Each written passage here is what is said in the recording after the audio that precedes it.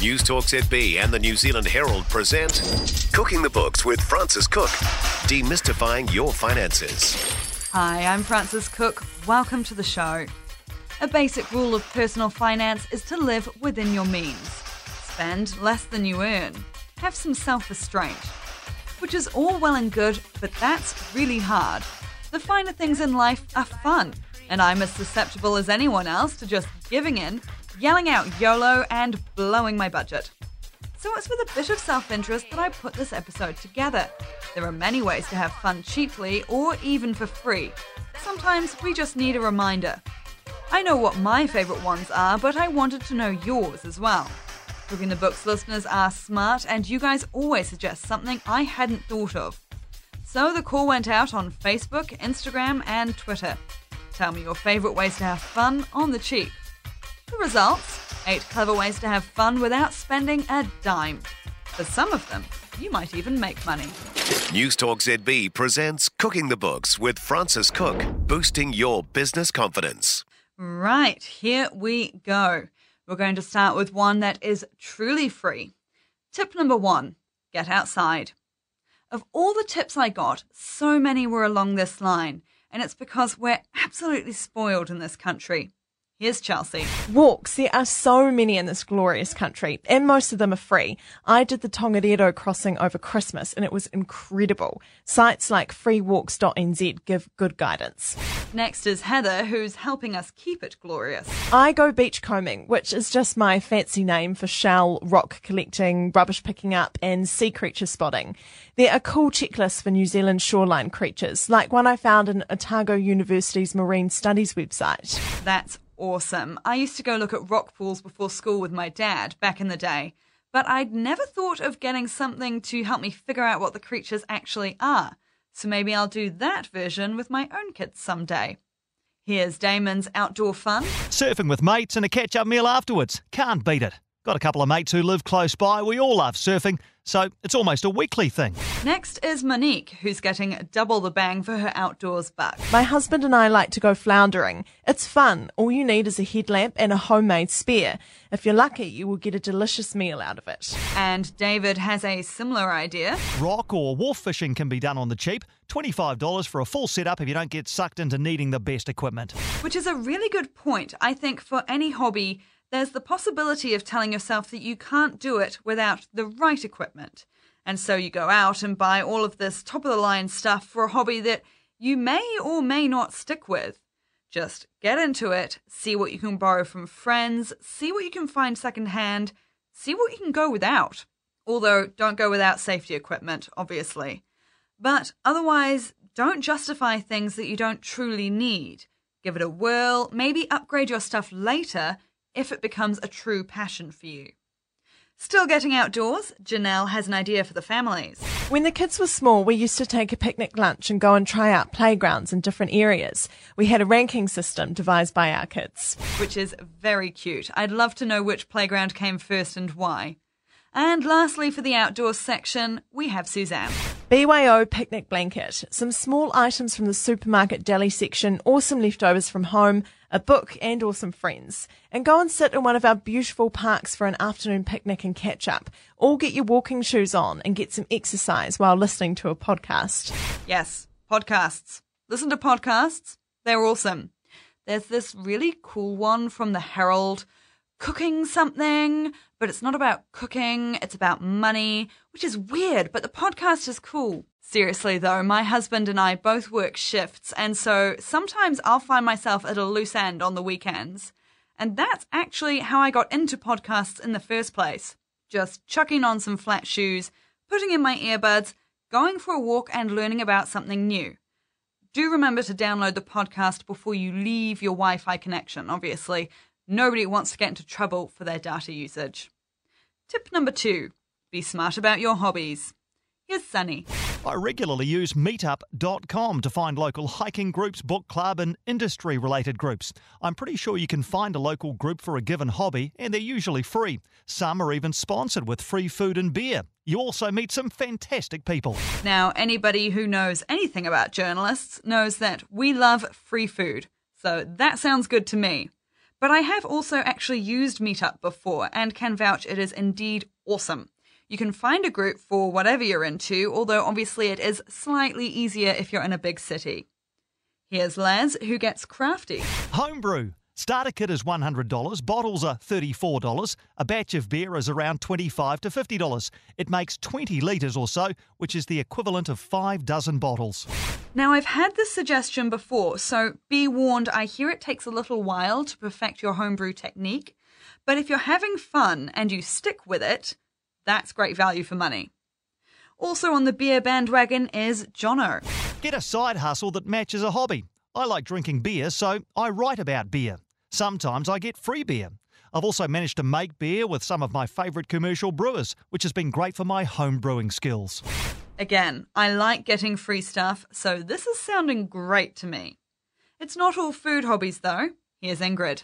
We enjoy doing stuff in the workshop. Tools and gear do cost, but equally we hardly buy anything new as we enjoy the renovation process. Which is true. If you can learn the skills to DIY, then you can hugely cut down on what you buy. Spend time with your significant other, create something awesome, and if it breaks, you can repair it. There's also a lot of unloved furniture in second-hand shops around the country, and if you know how to strip varnish, sand it down, and then oil it or paint it, you can have something beautiful. I say that because I, as a very uncoordinated, unskilled person, know how to do that. I promise, you can learn how on YouTube, it's fun, and you'll have something beautiful at the end of it. Tip number 3, join a club. Now, not all clubs are cheap, but there are ways to go about it. Here's Heather's version. We have a book club. We sometimes even get around to talking about the book. You do have to provide nibbles, but tea and biscuits are okay. Or for a different version, Peter likes board games. We play board games. If you have a regular group, you can split costs. BoardGameGeek.com has a good rundown of current games, and there are YouTube channels showcasing playthroughs to get an idea of what a game is like. Now, you might be thinking, hang on, board games aren't always that cheap, which is true even if you're splitting costs or going second hand. But that's okay, because Mike has another tactic for board games. The initial investment can be pretty steep for modern games, but there are board game cafes popping up all over the place where you can play new games for an afternoon without breaking the bank. Of course, there are lots of different types of clubs. These are only the tip of the iceberg. The trick is to think outside the box, find something you and your friends enjoy, and then find the smartest way to enjoy it together. And on to tip number 4, broaden your mind. Now, this is one I'm a big fan of. Here's Peter. Public lectures. Even though it's been a while since I've been to one, the universities often put upcoming talks on their website. Public lectures are awesome. I've gone to a few. There was one on the future of work. There was one on the future of money. Obviously, those are subjects in my wheelhouse, so I really loved them. But you can actually find all sorts of university resources online as well. MIT has OpenCourseWare. If you just Google MIT OpenCourseWare, you will find almost all of their lectures and courses available for free. You can teach yourself whatever you like from one of the top universities in the world. Of course, you won't have the qualification at the end of it, but you'll have the knowledge, which could include things like microeconomics, philosophy, physics, and you can find other free online courses as well. So there is Open Yale, obviously from Yale, or edX, which is a joint project between MIT and Harvard. Of course, if you want to get out of the house, you can always hit the museum. Many of those are free. I think Auckland Museum requires proof that you're an Auckland resident, but then it's free. Anyway, museums are actually one of my favourite cheap activities, especially when I'm travelling, because then I save my pennies and also learn more about the place I'm visiting. Now, staying on the educational theme, here's tip number 5. Hit the library. Here's Les. Auckland Library is accessible via the Overdrive or Libby apps. Get yourself a library card and log in, and you have access to the whole digital library, including audiobooks. Which is great. I love audiobooks when I want something more in-depth than a podcast. I really like that you can do other things around the house, rather than committing yourself to just sitting down to read. I'm not super great at sitting still. Peter is also a fan of libraries. People seem to stop going to libraries between childhood and parenthood, but there's a bunch of stuff there. Here's the thing with libraries, they're not just a bunch of books, although books are obviously great. They're also community centres. So they often host free activities like readings or lectures, maybe things for the kids, or they also have community notices where you can find out about even more free community events at other places. As well as audiobooks, many libraries also have CD and DVD collections that you can check out. Basically, libraries are awesome. Go and see what yours has got on. Tip number 6, volunteer. Here's Sarah. Community working bees such as the Manukau Harbour cleanup. It's outdoor exercise and making a difference for the environment. Volunteering is a great idea. There are countless volunteer projects out there that need nothing more than your time. You can meet other people who live in the area, help your community, and do something a little different. You might even pick up a new skill, and either way, it will leave you at the end of the day with the smug satisfaction of knowing you did something good. Seriously, stay with me, it doesn't need to be a chore. For instance, I'm an animal lover, as anyone who follows me on Instagram knows. Sorry for all the cat pictures. You can volunteer within the things you want to do anyway. So for me, that's things like dog walking for the SPCA. The dogs need their exercise, so do you, and also you're getting the dogs used to people, so this is just wonderful all around. Now, if you're strictly a cat person, I saw an ad a while back, an animal rescue needed honest-to-goodness cat cuddlers to give the cats human attention and get them used to people.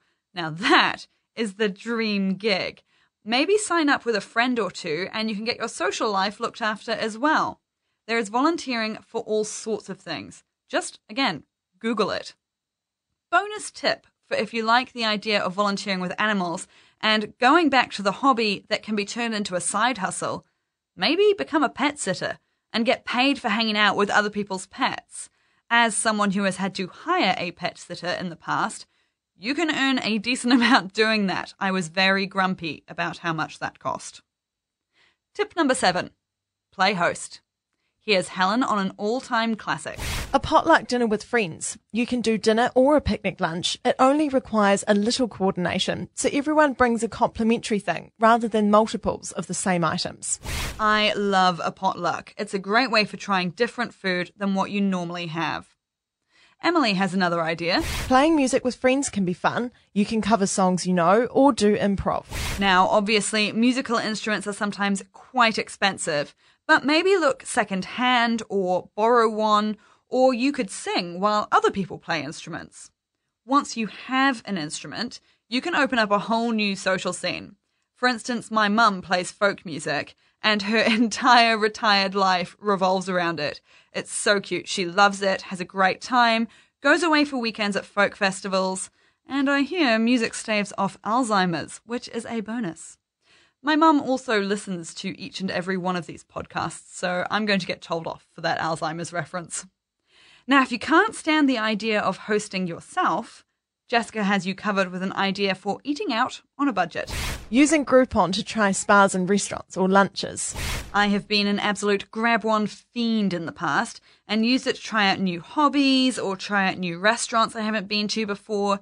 You can get some good deals. The trick is just to make sure you're being smart about how you use it and not spending money that isn't in your budget. Last but not least, tip number 8. Just relax. Here's Carrie, being cheeky, but I like her tip anyway. Sleeping. This is the best activity at all times.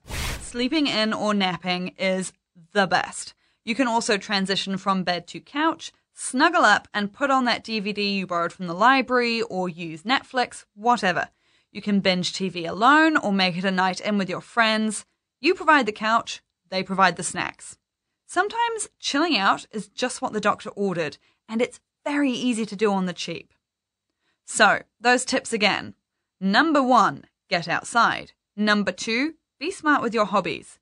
3, join a club. Number 4, broaden your mind.